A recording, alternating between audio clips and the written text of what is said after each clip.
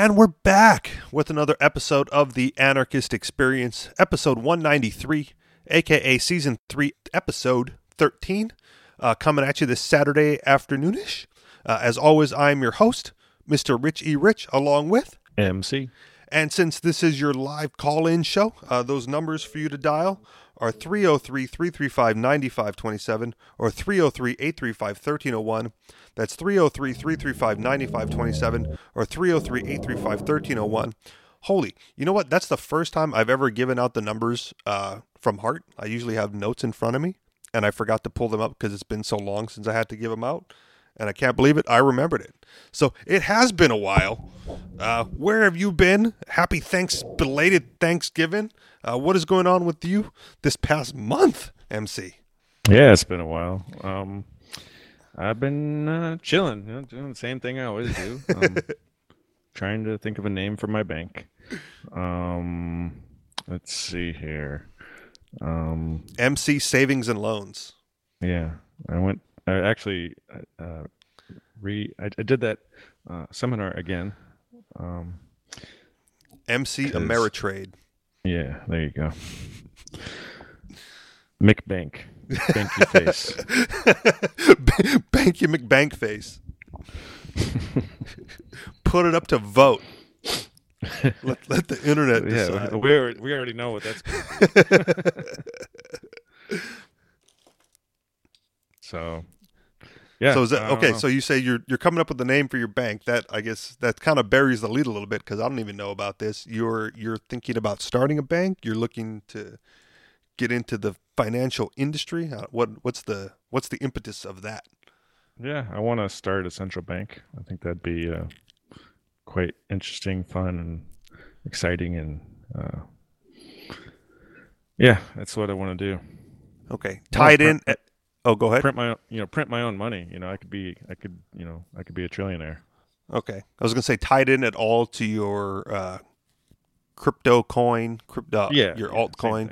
Same thing, or a different idea entirely? Same thing. Okay, because I think I may have shared this on the show once a long time ago, and I'm sure this is not going to be the first time you've heard me share this idea, MC. But my idea for printing my own money was to write bad checks. But hear me out. Yeah, a long time ago. Yeah. Right. So for those of you that haven't heard this idea, it's not just bad checks. My idea was to get some custom printed checks with denominations on them, and then write the checks out to that denomination, and then make the checks payable to cash. But post-date the check 5 years out, right? And in the hopes that I would circulate enough of these checks so that by the time anyone decided to deposit it or cash it because of the post-date, there would be so many in circulation that people would just trade these checks amongst themselves, and then there would be no need to cash it or deposit it at all, because even if you did, it wouldn't be good. But you could keep circulating them and trading them around, for quote unquote fair value, and then I would benefit at the top end by being the first introducer of those into circulation. What do you think of that, MC? Again, well, if you gave me one, the first thing I would think is, most people want to put their money in the bank, because it's easier to move it around once it's in the banking system. Yep. So if they can't deposit it because it's not the right date, then they wouldn't accept it. They'd be or they would accept it and then pass it on to somebody else, right? That's how it circulates.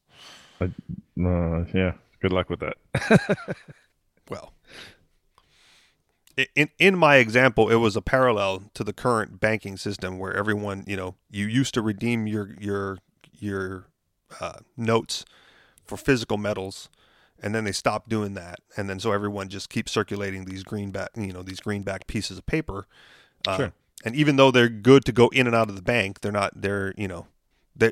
still outside of the banking system when they're being traded amongst individuals. And that is precisely the way to start a new central bank would be. Exactly. That's why I'm throwing the idea out there again. Well, back it by gold and silver. And my bad checks would be backed by Right. And my bad checks would be backed by, dollars, future dollars at least, right? Redeem this in 5 years for, you could do it at a discount then, right? You could say like, you know what? I know I only owe you $5 now, but here's a check for $50 that you can redeem in 2 years. Look at all that interest, right? Then there's a discount to take it early. No, you don't like that one? No, it's too scammy. Of course it's scammy. But see, that's the beauty of having a currency backed by gold and silver at first, because it's totally not a scam at first, and then as people get used to not taking the gold and silver, then it's just not necessary anymore. All right. Well, so is your new central bank going to be backed by gold and silver in any respectable form? Haven't decided yet. Okay. I did see. Oh, go ahead. I would say whatever works. And so if it doesn't catch on, if people just trade them in for Bitcoin and just nobody holds on to the currency or trades with it directly at all, then I would say then maybe I'll back it with something. Okay. Well, I know that the Liberty Dollar, the last private bank currency that was run by Bernard von Nothaus, was like making a comeback in some form or fashion. Like I got an email, I'm trying to find it right now, basically saying like he's relaunching it with somebody, and it's going to be like gold or e dollar, something like that, where it's going to be a cryptocurrency backed by gold and silver, just like the old Liberty Dollar used to be. I can't find it. I don't remember how long ago it was. It was like within the last couple of months. I can't find it. Oh well, moving on. So what else is going on, or do you have more to say about your central bank plan? Like when? No. Just taking names for now. Yeah, I just need a name. I think once I get the name, it'll be like game on. But it's kind of important to me that it has the right name. Well, I agree. Like I we've talked about this before as well. Anytime I come up with like a good name for something, I just start a Facebook page with it, and then I just reserve that for later. Yeah. Whenever the product or real service comes along that I want to do it. So once you come up with a good name, make sure that you get the domain and brand it, and then at least that way you have it, and then build the bank around it. Yeah. So there's something that we talked about before that was related to the seminar I went to again. Okay. And the idea that what you resist persists, and so I guess we kind of resist the idea of a state because we're not statists, but that's going to persist. And so we've talked about alternative forms of government before, and maybe that's what we need to do is beat them to the punch. So they're trying to make a one world government system. We need to make a world government with no rulers and no elected people and no changing of the rules. So, like this is it. This is the rules. You can't hurt people and steal their stuff. So that's pretty much it. But I don't know how a court system would work under that situation. But something like that I think would be good to establish as the world world dominating peace effort, or whatever you want to call it. Yeah. So I will say this, having gone through the same seminar you did and coming up against that same problem you're having, if you want to call it that, the same philosophical struggle that you're dealing with that particular concept.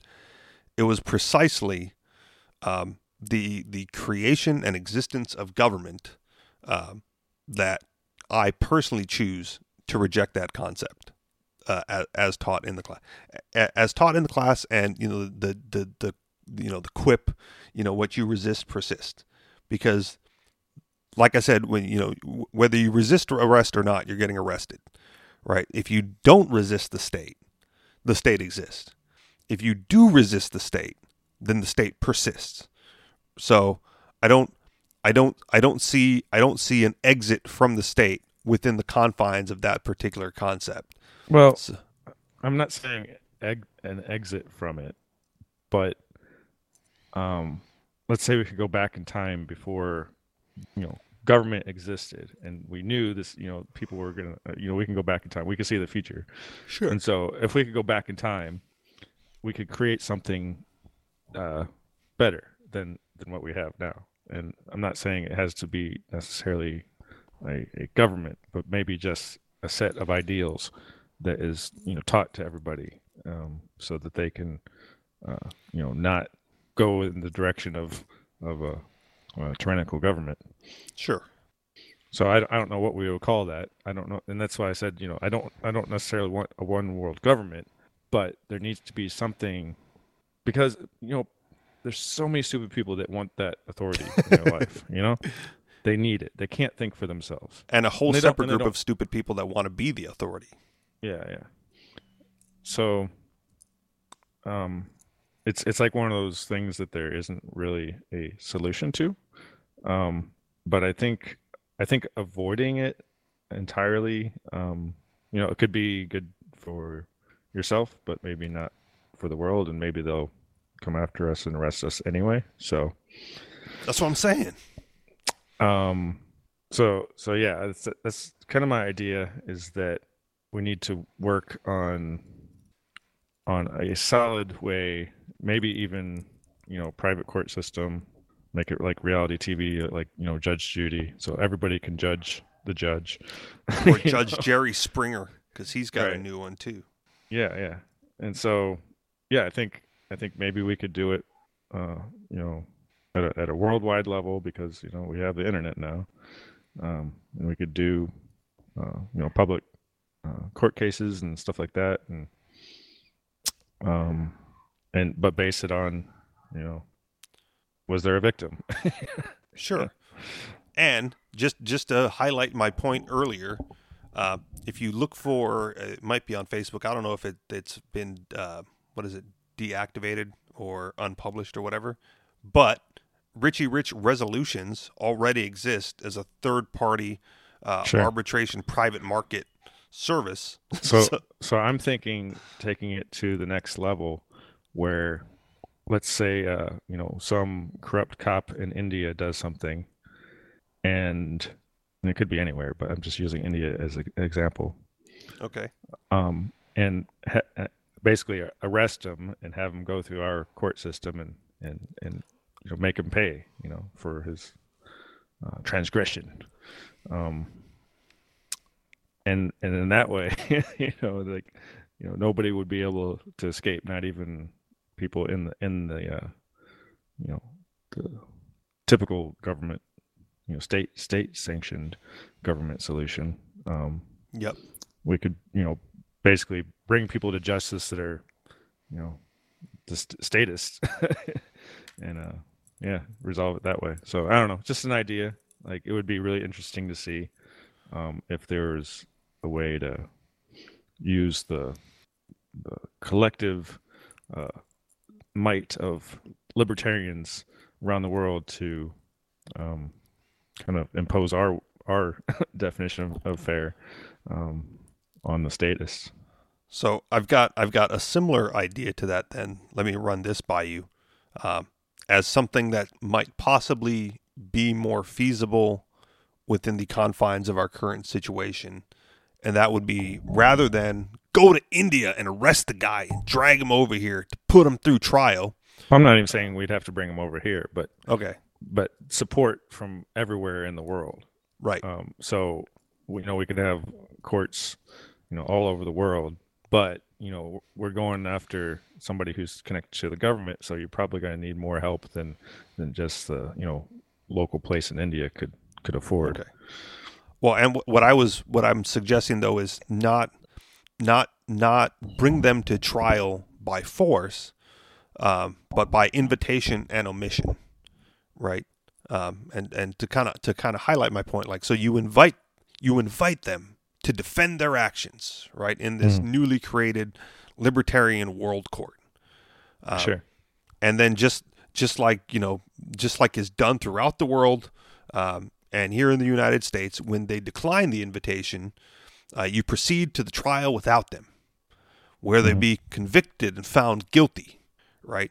And then after they've been convicted and found guilty and sentenced, then maybe you can go after them, and at which point, of course, they'll resist and saying that that no, this was oh man, what's that old quote from that Russian dictator views, like this is a false tribunal, this is not a real tribunal, this false tribunal, something like that, where he was brought in front of the UN. He said, you guys have no jurisdiction over me, which they will then make that claim that our court has no jurisdiction over them, but it won't matter because we can carry out the sentence at that time, and hopefully maybe leave an example where the people who think that they really have done nothing wrong in the eyes of whatever government they're working for may feel compelled to come voluntarily, right? Yeah. and defend themselves. And we could start with those idiots on Facebook that post their pot busts. Are you talking about like the $27 one or whatever? Yeah, $72 that lay across the table. Woo! Like, look what we found. See, I feel two ways about that, because it's funny to joke about them and to poke fun at what a shitty little bust that they have. But whoever they arrested is still facing serious consequences. Oh yeah, yeah. And I think part of that focus away from the victims of their abuse, it takes away from the real crime, right? The real crime isn't how little bit they've confiscated, but how the lives of the people they confiscated it from is about to be destroyed over such a small amount of contraband in an area where that stuff is still contraband, whereas where now the vast majority of the country doesn't care, right? Or the vast majority of the continent at this point, with Canada legalizing or decriminalizing whatever, doesn't care. Like, good on you, bro, for being like the last holdout of what's finally coming around to be positive drug war reform. I guess is that even a thing? I don't even know if that's how I want to phrase it, but that's what I got. Mm-hmm. But yeah, so so we start with those guys. You try them, you convict them, you sentence them, and then you drag them over here. Just like they would have dragged anybody else into court, right? Just like they do to other peaceful people who've harmed nobody. And then when they complain and like, oh my rights have been violated or whatever, you just go like, well, this is already okay. Right, you've already accepted that this is an okay to solve problems because this is what you do to everybody else, and then holding that mirror up in front of them, so that they can see what they were doing, and then let the whole and then I guess the proof that this is now a feasible thing for the whole world to see, that no longer can you hide behind your government or your job or your state workers, because this new justice league is coming after you. Yeah. Anything else? Yeah. Oh, yeah. Go ahead. That was dream number 2 after I set up my bank. And then we can fund the mercenary extradition team. Yeah. The also on Facebook, the Richie Rich Reclamation Project, right? Or not project, but Richie Rich Reclamation is just, how to get your stuff back. And if your stuff includes, getting stuff back from those people, then why not? Branding is already there, because I, came up with the name years ago. I was like, oh man, I basically like, when it came to that stuff of branding, I basically said like, how many jobs start with R, or how many, because then, you just, because I like alliteration. So it's just Richie Rich and then something that starts with R. So even when this podcast started, I think I had like Richie Rich Radio or something, just in case we branched out. Like, that's a thing as well. And then other funny names. What are the 3 R's? Resentment, revenge, and there was another one in there somewhere. Shoot. Putting me on the spot. Is resistance, resentment? Yeah, there you go. Yeah. Resentment, resistance, and revenge. Probably, I think. But Reduce, reuse, recycle. So, okay, you want the libertarian one? Because Sure. okay, so you have not participated in this aspect of the seminar company yet. But in one of the games that can be played, uh, I my teammates were on my ass for like throwing in the towel after round one. I was like, I'm giving up on round one. I'm gonna come out strong for round two. And they were like, "No, bro, you can't give up. You gotta go for your dreams." I was like, "Relax, dude. This is my own personal 3 R's." And I stole these 3 R's from the Libertarian Party. I was like, retreat, regroup, return, man. Like, I'm giving up now, but don't worry. I'm going to get my shit together. I'm going to come back strong. And then I did. I'm like, see, motherfucker, like, get off my back. Like, but yeah, retreat, regroup, return. Again, stole that from the Libertarian Party. So there's a lot of 3 R's going around there. It's more gimmicky branding stuff. Yeah, that was it. Resentment, resistance, and revenge. Yeah. Yeah. So anyway, the leader, or I'm sorry, not the leader, the presenter at the seminar, his name had 3 R's in it. So he's in 3 R's all the time. He said that was his joke. Oh, who was the facilitator? Rob Rowe? Rob Rowe. Yeah. Oh no, So I didn't even know. His middle name is R2. Damn, I didn't know that. Is. I don't know either. Okay. So sidebar, real quick. He's a hilarious dude. With as dry as his comedy is, right? He makes everyone laugh all the time. Yeah. And his Facebook postings are hilarious. So if you're not following Rob Rowe on Facebook, ROHE, don't let him know don't let him know you came from us. But there's another guy, Chuck, and he kind of pissed me off because he was like, "Oh, finally we got the Republicans out of the House or Senate. I can't remember which one it was. Okay. So we got the Democrats in. He was happy about that. I'm like, are you serious, dude? Was he also a facilitator, or was he just a guy in the class? Yeah, he is. He is. Okay. And but he did a really good job at the ranch. Okay. But yeah, it's like, teaching us all about personal liberty and how to free ourselves from our past and open ourselves up to the future and all that stuff, and wonderful and happy and all that stuff.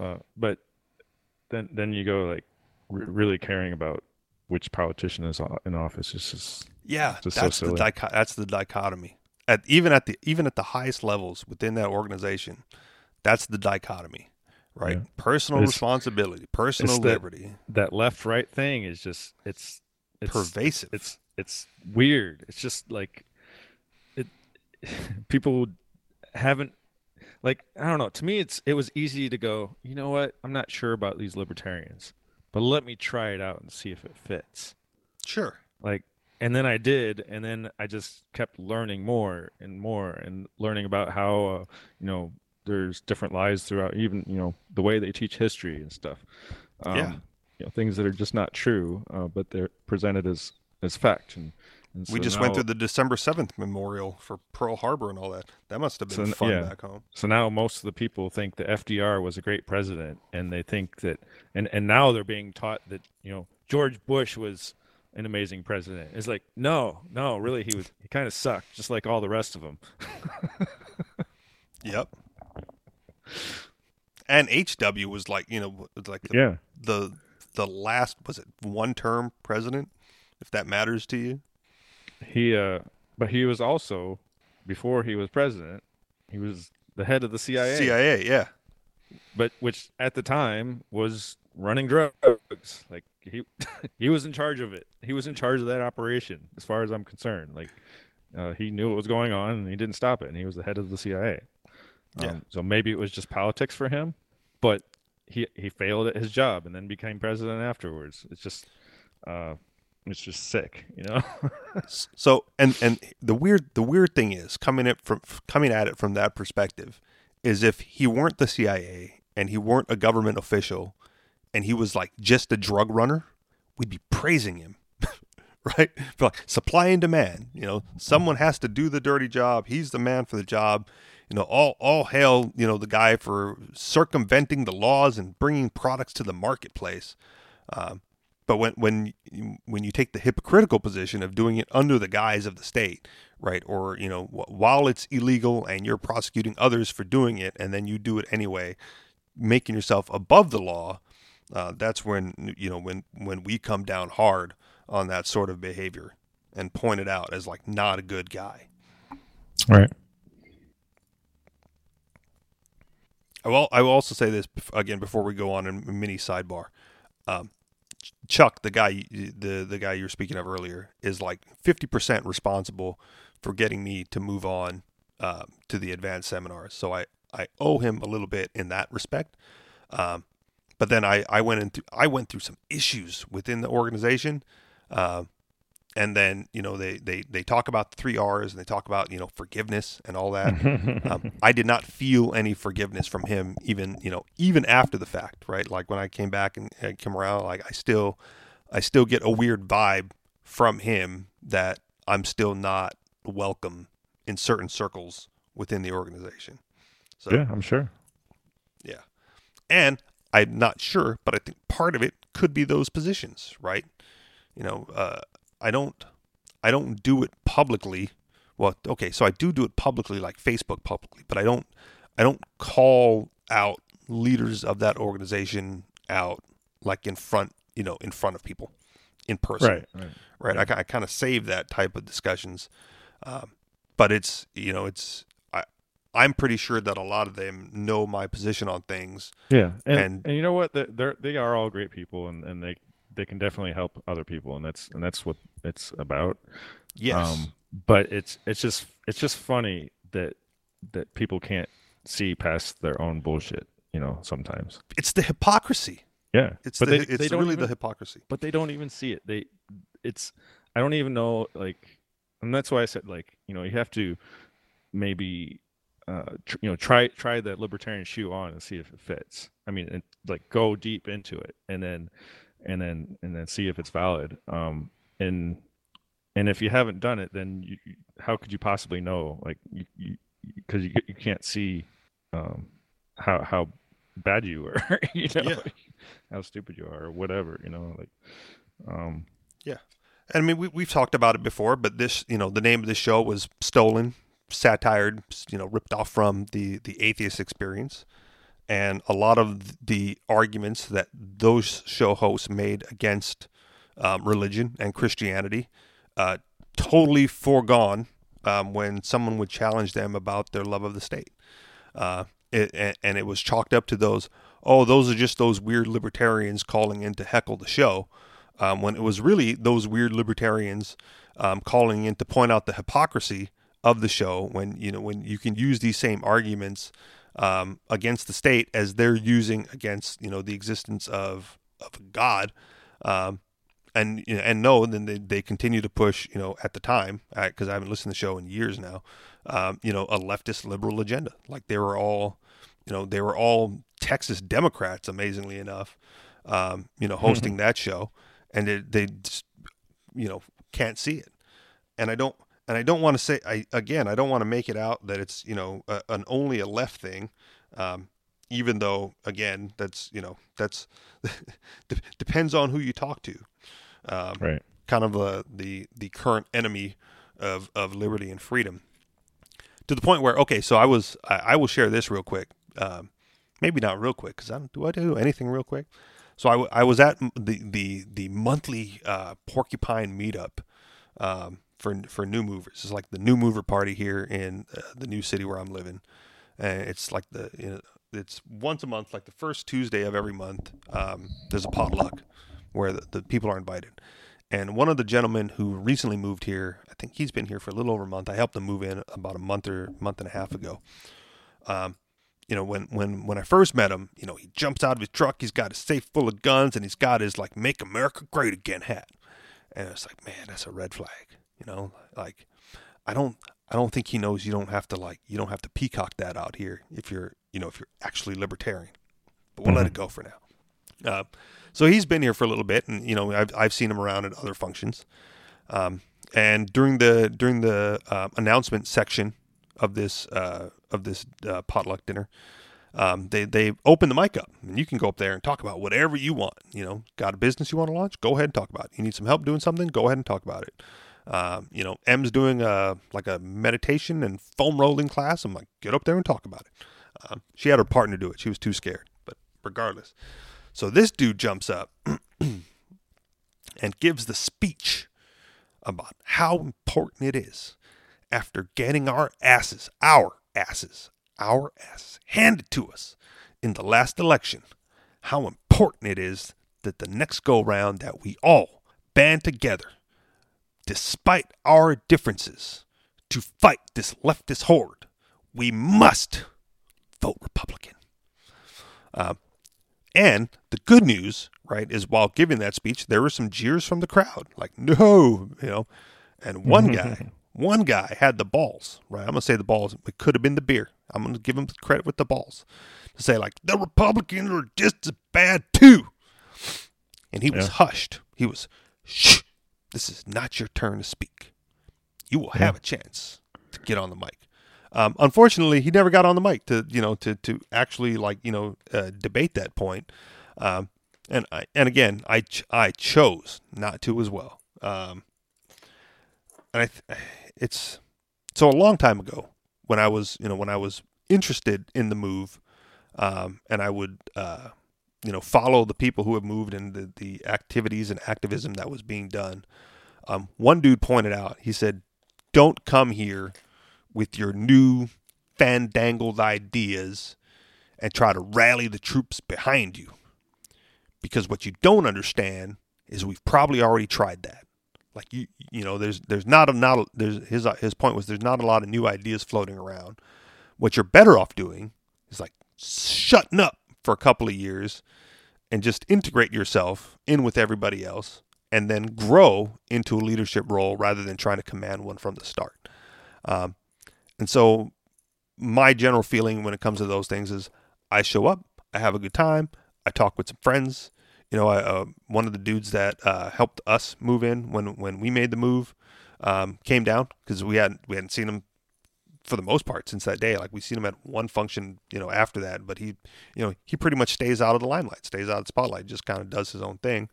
But we sat there for like an hour and a half just talking wrestling, and video games. And it's, it's what I would do anyway, but now I get to do it with someone who understands, personal responsibility, freedom, and liberty. And so it's like a whole nother level, of conversation. One guy got up on the open mic and he's like, "I used to be part of this mining operation in Montana, and any place else you go." Right. And this was the example that was given. Any place else you go, that needs to be explained. That needs to be parsed out. What kind of mining operation? Everyone in the crowd knew he was talking about cryptocurrency and or Bitcoin. It was like, oh yeah, that makes perfect sense. To the dozens of people, at dinner. Whereas outside of it, so there's certain assumptions that can be made, but there's also that element that's still stuck in the left-right paradigm, and from my perspective, point of view, still stuck too much in politics. Right? That's one thing that I'm hoping to find more of is the anarchist, the agorist, and I might just be in the wrong city. I know there's more activism going on in some of the outlying cities from where we live, and I was aware of that ahead of time. But choices were made on where the best place to land was, and I think we made the right call there. But yeah, just more people looking to ignore, subvert, bring down the state, rather than get political and change things from the inside type of thing. That's more my cup of tea.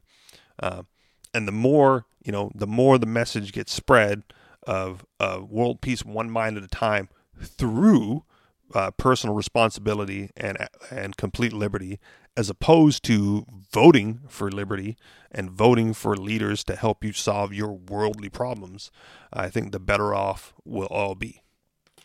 MC? Right on. Do we have anything, any posts that we want to talk about? Anything in the media, the mainstream? I got headlines. Are we ready for headlines? Sure, let's do it. Oh, okay. One other thing, real quick, because man, how do I want to broach this subject? So I'm talking with a coworker, and a lot of his issues are like family oriented, because he's divorced with kids, and his fiance is divorced with kids. Apparently, the fiance's ex-husband is not that good with kids.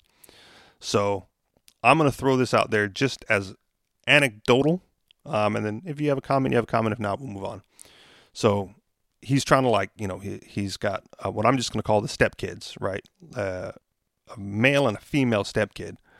And he said that the fiance's ex-husband took the male and female children, and I think they're like teenagers. They're not quite adults yet, but they're beyond childhood age. Took them to a topless protest somewhere within the community, just so he could like ogle the topless protesters. And it was a topless protest, but it was more like, body positivity and the female rights to look like men and all that. You get the idea. Okay, sure. Right. So my comment at the time was, if he was there to ogle and it made the female kid uncomfortable, like, wouldn't it be interesting if she chose to join the protest? Right? Would that because then she would be topless and her dad would be like ogling her, or seeing that, while he's trying to like ogle all these other females. And I just thought that would be an interesting problem, or an interesting solution to that particular problem.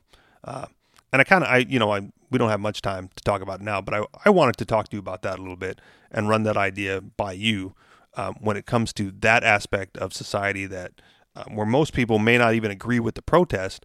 How do you handle that?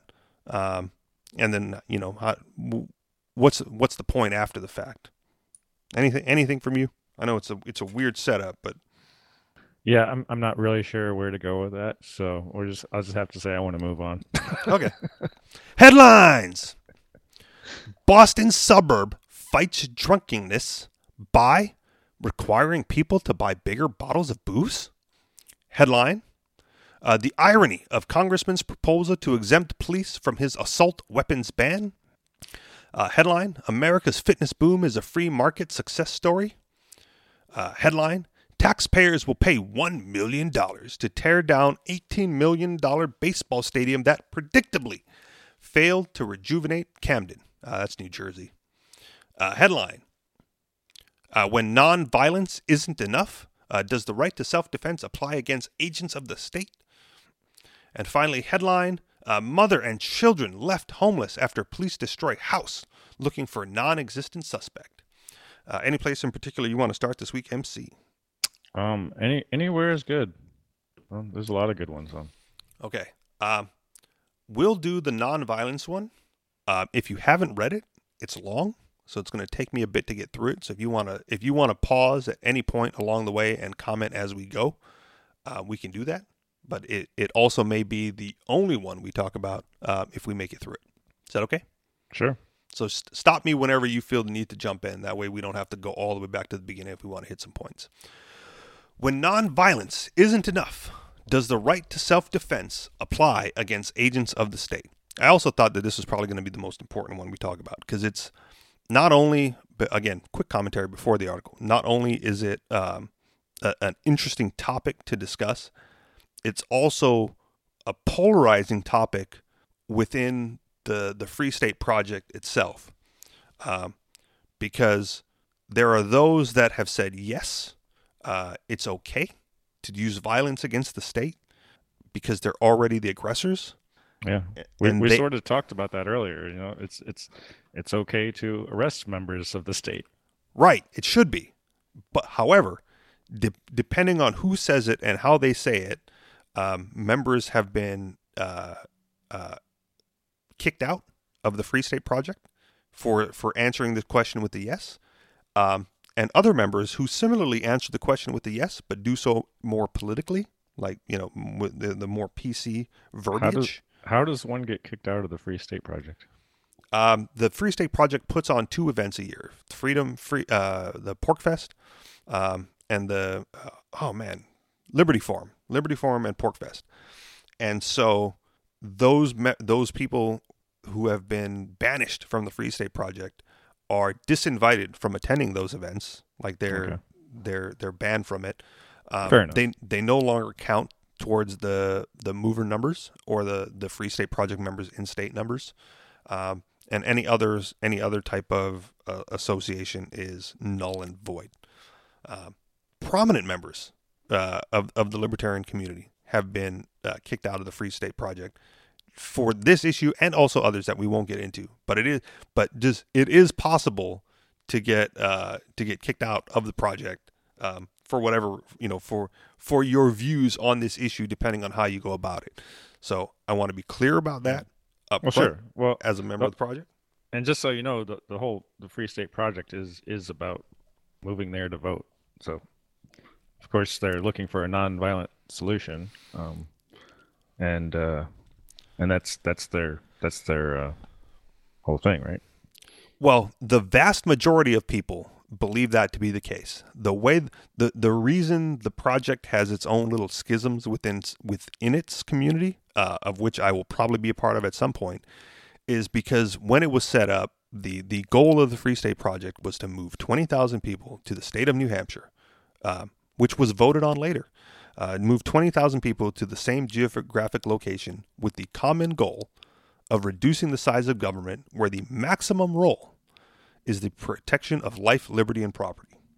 Now, how you go about doing that has always been wide open. Okay. Right. So there was in the system activists, right? The people who want to like run for office and vote and affect change from within the political system. But the project itself, and I'm one of them, also attracted a bunch of anarchists who went, well, if the maximum role is only that, let's just reduce it down to the minimum role of nothing at all, because no government fits within the scope of the way the project was defined up front. Because if that's the maximum role, no government falls within that. So that being set up, right there, the people came to do a bunch of different things. One of the more prominent members that I remember reading about years ago, I've met in person, and his goal is still the same, right? He's getting up there in age. Says, if I can be left alone and just do my work, go home and smoke some weed in the peace of my own home, I'll probably be okay with everything else that goes on around this. My goals from the beginning, my goals have changed basically, because I just, I don't expect 100% complete liberty in my lifetime. So the things that matter to me are these particular issues, and if I can have those, I'm set. So there's a lot of different things going on within the concept of the Free State Project as it was initially defined. Right on. And again, to circle back to this particular article, violence against the state has always been a controversial issue. So you can get kicked out for answering this question, yes. And you can be invited to speak at other events for answering this question, yes. So, depends on who says it and how they're saying it. Reading the article. In August 2017, Richard Hubbard III stopped at a red light in Euclid, Ohio, but his front bumper went a few feet past the white line. The cops pulled him over. That's no surprise. Police in Euclid, Cleveland Heights, and the surrounding cash-strapped towns strictly enforce traffic rules. But officers didn't just give the driver a ticket. The police demanded Hubbard, a black man, step out of his vehicle. Dashcam footage shows that he calmly complied. Yet one officer immediately spun Hubbard around, bent his arm, and slammed him against his Hyundai. He flipped Hubbard again, punched him in the face, and kicked him in the groin. Hubbard screamed and put his hands up to protect himself. The other officer joined in. They threw Hubbard to the ground, but continued to punch, hammer, and kick him. When he tried to protect his face, they chanted the informal motto of American police, "Stop resisting!" Even when Hubbard was subdued, prostrate with his hands behind his back, and two large officers pinning him down, one officer continued to pummel his skull. Now imagine you witness the whole thing. A thought occurs to you. You're armed. You could shoot the officers, perhaps saving Hubbard's life, or preventing him from being maimed and disabled. May you do so. Below, I defend a controversial answer. Yes, you may. Shooting the cop in this case is dangerous. They may send a SWAT team to kill you, and in many places it's illegal. But it is nevertheless more permissible, indeed heroic and admirable. Morally. Oh, morally. Sorry. It is nevertheless morally permissible, indeed heroic and admirable. You have the right to defend yourself and others from state injustice, even when government agents act ex officio and follow the law. Normally, it's wrong to lie, cheat, steal, deceive, manipulate, destroy property, or attack people. But common sense morality, as well as the common law, hold that such actions are permissible in self-defense or in defense of others. The basic principle is that you may use deception or violence when you are not the initial aggressor and when you are reasonably believe such actions are necessary to protect yourself or others from imminent, severe injury from an aggressor. You may lie to the murderer at the door. You may smash the window of a would-be kidnapper's car. You may kill a violent attacker when you reasonably fear for your life.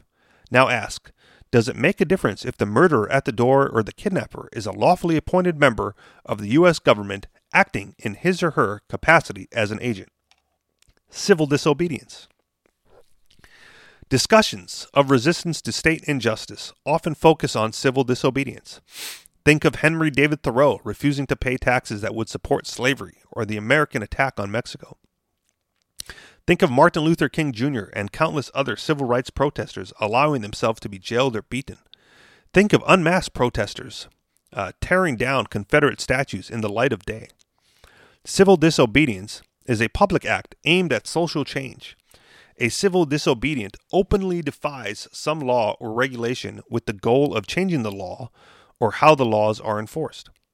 Frequently, citizens engage in civil disobedience accept punishment, not because they respect the law, but because doing so helps ensure outsiders can see they are well-intentioned. But justifiable resistance needn't aim at changing the law, reforming dysfunctional institutions, or replacing bad leaders. Sometimes, people resist simply to prevent an immediate injustice.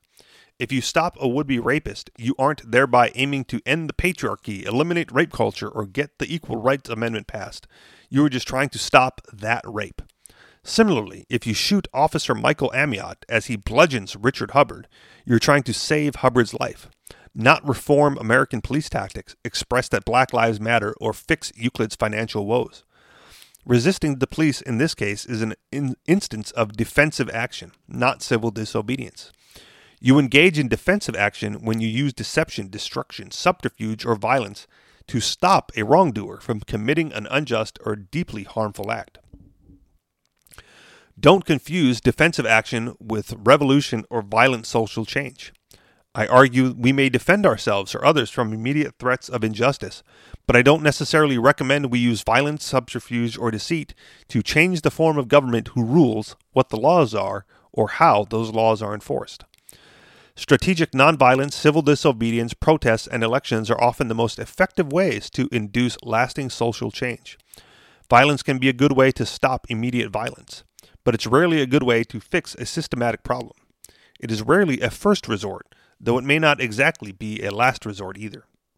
However, we shouldn't assume strategic nonviolence of the sort Martin Luther King practiced always works in isolation. Charles Cobb Jr., the nonviolent stuff will get you killed, and Akinyele Omuwale Omuju in We Will Shoot Back both provide strong evidence that nonviolent civil rights activism succeeded as much as it had only because of earlier acts of violent self-defense. Whites initially responded by beating, killing, and lynching blacks. Armed black militias fought back, sometimes by killing cops or National Guardsmen. Once whites learned that blacks would respond in kind, they turned to less violent forms of oppression, and more blacks embraced the nonviolent tactic with which we are familiar. But the authors argue that nonviolence would have been imposed had blacks not violently defended themselves first. Special immunity. Here's a philosophical exercise. Imagine a civilian commits an injustice, the kind of injustice against which it's permissible to use deception, subterfuge, or violence to defend yourself or others. Imagine thugs beat up a drunken trucker, the mafia hacks into people's computers and phones, or your neighbor throws people in his basement to punish them for smoking pot. Now imagine the same situation, except the perpetrators are government agents acting in their capacity. As such, the police beat Rodney King, the National Security Administration hacks your phone and emails without a warrant, or the sheriff arrests you for pot possession. Does that change things? Most people think it does, but that's puzzling. According to the prevailing view, our right to life, liberty, personal autonomy, property, and happiness can disappear by political fiat. My neighbors can eliminate my right to defend myself and others by granting someone an elected office. This view holds that defensive violence, deception, destruction, and subterfuge are regulated by different moral principles when it comes to government agents than they are in other contexts.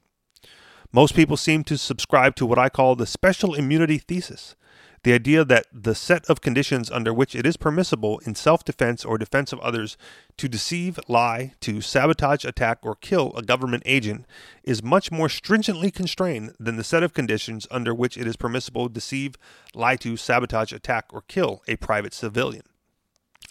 On the flip side, we have what is called the moral parity thesis. The idea that, very simply, you have the same right of self-defense against government agents as you do against civilians. Officials have no special moral status that immunizes them from defensive actions. When they commit injustices of any sort, it is morally permissible for us as private individuals to treat them the same way we would treat private individuals committing those same injustices. Whatever we may do to private individuals, we may do to government officials. We may respond to governmental injustice in exactly the same way as private injustice. The moral parity thesis has radical implications. It means you may assassinate leaders to stop them from launching unjust wars. You may fight back against police officers who arrest you for something that shouldn't be a crime, example, marijuana possession or homosexuality. You may escape from jail if mistakenly convicted or convicted of a bogus crime. Your business may lie about its compliance with an unfair regulation or evade excessive taxes. A jury or judge may nullify an unjust statute by refusing to convict those who break it. The moral parity thesis vindicates helicopter pilot Hugh Thompson, who threatened to kill fellow American soldiers to stop them from killing civilians during the My Lai massacre in Vietnam. It vindicates Chelsea Manning and Edward Snowden for sharing at least some state secrets. It vindicates government agents who sabotage unjust efforts from within. My basic argument is simple. By default, we should accept the moral parity thesis unless we can find some good reason to believe that special immunity thesis instead. Upon inspection, though, the arguments for special immunity thesis fall flat. Governments and their agents aren't magic. Government authority. Some people think it's obvious why the government and its agents enjoy special immunity. They say that governments, or at least democratic governments, have a special moral power called authority. Authority means that when the government issues certain commands, edicts, regulations, or laws, it thereby creates the rest of us a moral duty to obey. To be clear, for a government to have authority, this means you must have a duty to obey its laws, because they are the law, not simply because the law happens to coincide with pre-existing obligations. For instance, suppose I walk around downtown Washington, D.C. shouting, "I, Jason Brennan, hereby command you not to kill people." Bystanders would indeed have a duty not to kill people, but not because I said so. My command is morally inert. But most people think that government commands are different. When the government commands you not to smoke pot, you thereby acquire a duty not to do so. This argument that governmental special immunity rests upon political authority has two major problems. One is that there is little reason to think that governments have authority, period. The other is that even if government has some authority, there's little reason to think that they have the authority to violate our rights, abuse their power, or cause us severe harm. Philosophers have spent 2,500 years trying and failing to justify the idea that governments have authority. But, and this seems to be the consensus in philosophy today, none of the arguments really work. For instance, your 6th grade civics teacher probably told you that government has authority because of a social contract. You agree to obey, and the government agrees to protect you. But the social contract metaphor falls apart. Contracts are voluntary, but you never consented to and have no right or opportunity to opt out of the contract with your government. Contracts require mutual exchange, but the U.S. courts have repeatedly ruled that government has no obligation to protect you, even if you pay your taxes and obey the laws. Plus, even if you were to agree to a social contract, you'd have no good reason to give up your right to self-defense against government abuse. Even abolitionist Leviathan author Thomas Hobbes thought such rights remained with the people. Other philosophers, such as H.L.A. Hart and John Rawls, say that government authority arises from a duty of fair play. They say your neighbors help provide beneficial public goods. When they do so, since you benefit, you should do your share. The fair play theory may explain why a person should pay taxes and serve on juries, but it would be bizarre to say you benefit from some public good the state provides in order to avoid unfairly free riding on the efforts of others to provide those public goods. You must not only pay your taxes, but you must allow the president to exterminate and forcibly relocate Native American tribes. You must let police choke, subdue, and handcuff men to death. You must allow Congress to wage war at will. You must allow the police to arrest you for smoking pot or selling big gulps. Those things have nothing to do with paying your fair share, playing fair, or avoiding free riding. Anyone who wants to defend the special immunity thesis on the basis of government authority has a serious burden. It's not enough to justify a general kind of government authority. One must instead explain why democratic officials have the specific authority to commit severe injustices, the kinds of injustices where it would be a valid use for us to use violence, subterfuge, or deception against civilians if the civilians were trying to commit them. Suppose a police officer following a fugitive slave act arrests an escaped slave in antebellum America. Suppose I shoot the police officer in order to free the slave. Even if we suppose that the U.S. federal government in the 1850s were authoritative overall, it's implausible that citizens have a duty specifically to let it enforce human slavery. Until I see a compelling argument for a theory that says otherwise, I'd regard it as reductio of any purported theory of authority that it implies I must let police officers behave in such a way.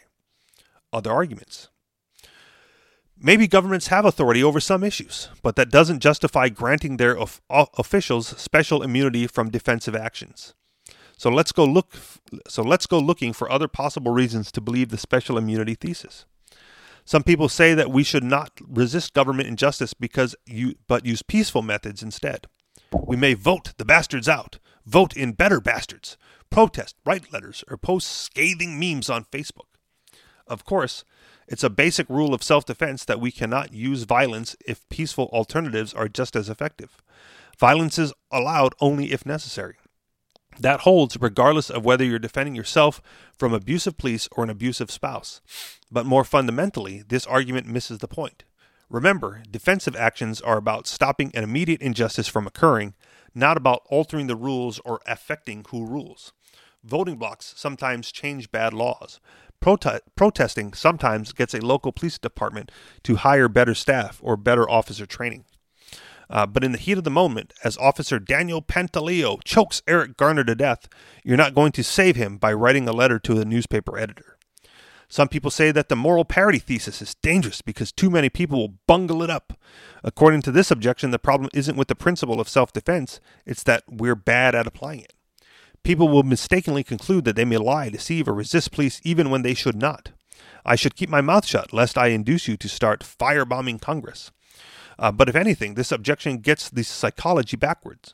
In real life, most people are deferential cowards, all too willing to abide the gassing of Jews, torturing of prisoners, or bombing innocent civilians because their governments order it.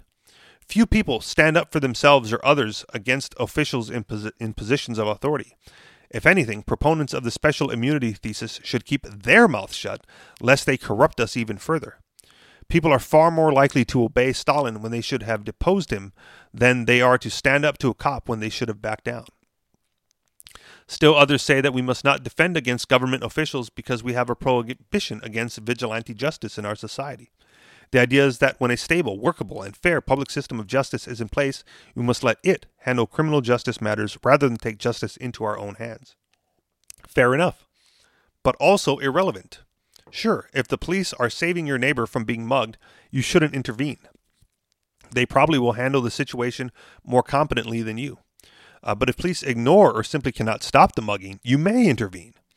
In the case of civil forfeiture, laws that allow police to seize your property on the thinnest of pretenses, and laws that make it nearly impossible for you to recover seized property after the fact, the police themselves are the muggers. In 2008, the Douglas County, Nebraska Sheriff's Department seized $63,530 from a man named Mark Brewer. Even though Brewer could show he had obtained the cash through legal means, The officers never charged Brewer with a crime, not even a moving violation. But despite ample proof that the money was legitimate, he never got it back. He would have been justified in threatening those officers, or in treating those officers like carjackers. Others say that these ideas are dangerous because governments might respond badly to the resistance. If citizens defend themselves, the state might double down on its oppression. Indeed it may, though we should be careful in assessing how this affects our duties. Imagine a bully saying to you, if you don't give me your lunch money, I'll beat up 2 other kids and take theirs. Does his credible threat eliminate your right of self-defense? If anything, there's reason to think that those worries about potential fallout don't apply so strongly to democratic governments. Surely, police respond to resistance with increased violence and militarization. People think it would have been justified. However, to assassinate Mao or Hitler. Yet, historically, dictatorships have responded to assassinations by killing civilians and crushing civil rights. When Fanny Kaplan tried but failed to kill Lenin, Lenin unleashed the Red Terror. In contrast, when Democratic leaders are assassinated, not much happens. 4 U.S. presidents and 13 congresspersons have been killed, and a few others have been targets. None of these events caused humanitarian disasters or terror purges. The U.S. government has committed and continues to commit many atrocities, but not in response to assassinations. When the IRA murdered members of Parliament Ian Gow in 1990, the British did not respond by killing innocent Irish citizens, even though the British have a strong history of killing innocent Irish people. When Swedish Prime Minister Olof Palme was assassinated in 1986, the government convicted a suspect of the murder, but the conviction was overturned on appeal. Just following orders. Suppose your neighbor becomes convinced sugar is horrible for you. He threatens to lock you in a closet for 30 days if he catches you with a cupcake. Now suppose the government outlaws sweet treats and makes the same threat. Is there any reason to view these cases differently? Police officers enforcing the law think they have no choice. After all, we, the people, make the laws, with some help from our duly elected representatives, appointed officials, and various lobbyists. The police promise to enforce whatever laws we hand them. This view of policing fundamentally misunderstands the moral responsibility.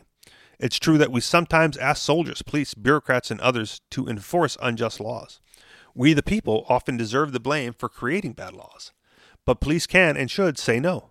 Better yet, they should lie and say yes, but then choose not to enforce the bad laws. Government agents don't relinquish personal moral responsibility by agreeing to wear a uniform in exchange for a paycheck. Making a promise to obey superiors or to follow legal codes does not relieve us of our moral duties. Suppose I may tell my frequent co-author, Bas van der Wassen, that I promise to heed his commands in exchange for a salary and medical benefits. If he then orders me to hack the neighbor's email, I don't get to say, well, shucks, I promised. Other people's rights don't disappear because I made a deal. Promises to follow orders can constrain our personal freedom, but they cannot override or eliminate our pre-existing moral obligations. Government agents sometimes work for our benefit. Cops assume a great deal of risk, if not as much risk as lumberjacks, farmers, fishers, roofers, truck drivers, or construction workers, judging by the fatality numbers. Congresspeople, generals, and presidents accept stressful jobs with grave responsibility. We should honor what the government does for us. How dare we do any less? At the same time, officials also take on greater than normal obligations to protect rather than violate our rights. How dare government agents do any less? And if they do dare to violate our rights, then they, not we, should suffer the consequences. All right, long, and we're running over. So your thoughts on anything I just read in the last 20 minutes, MC? Well, hey, it gets down to the bottom of it. I don't really have anything to add. I think everybody should read it and decide for themselves, how they feel about that. I think, especially politicians and government officials should read this type of stuff and to really put it in context, because they most likely they've never considered that they don't have special superpowers, and that's why they want the position, right? Because they believe it does. So yeah. Yep, I agree. And again, I'm going to be very judicious with what I say, and I think I agree. Well, personal feelings aside, I always think that any act against a government official is an act of self-defense, because before they do anything good for you or do anything to you, they've at least already stolen a portion of your money to fund their operation. However, I think you're more likely to get the public behind you and to get to be exonerated for your actions if you only attack those public officials who are in the midst of attacking somebody else. Right? The way the article put it was the immediate danger behind the threat. So Sure. people go like, well, so you're an anarchist? I go, I don't even like public school teachers. Now, do I think that you should go out and attack public school teachers? No. Do they deserve it? Absolutely, because they get a check from the state. That's my job. Sure. I wouldn't do it, but I can see why you would, and I wouldn't fault you. I wouldn't fault you if you did, but be judicious about it when doing so, because community standards reign in the real world as well. All right, final thoughts? Well, no. All right. Thank you very much for listening, everybody. You guys know where to find us. Anarchistexperience.com, Facebook.com/AnarchistExperience, Facebook.com/groups/AnarchistExperience to get the rest of the headlines that we didn't get to. Minds.com/TheAnarchistExperience, Twitter.com/the forget it. Find us on Patreon, Patreon.com/TheAnarchistExperience. Thank you very much for listening, and we'll talk to y'all next week. Peace.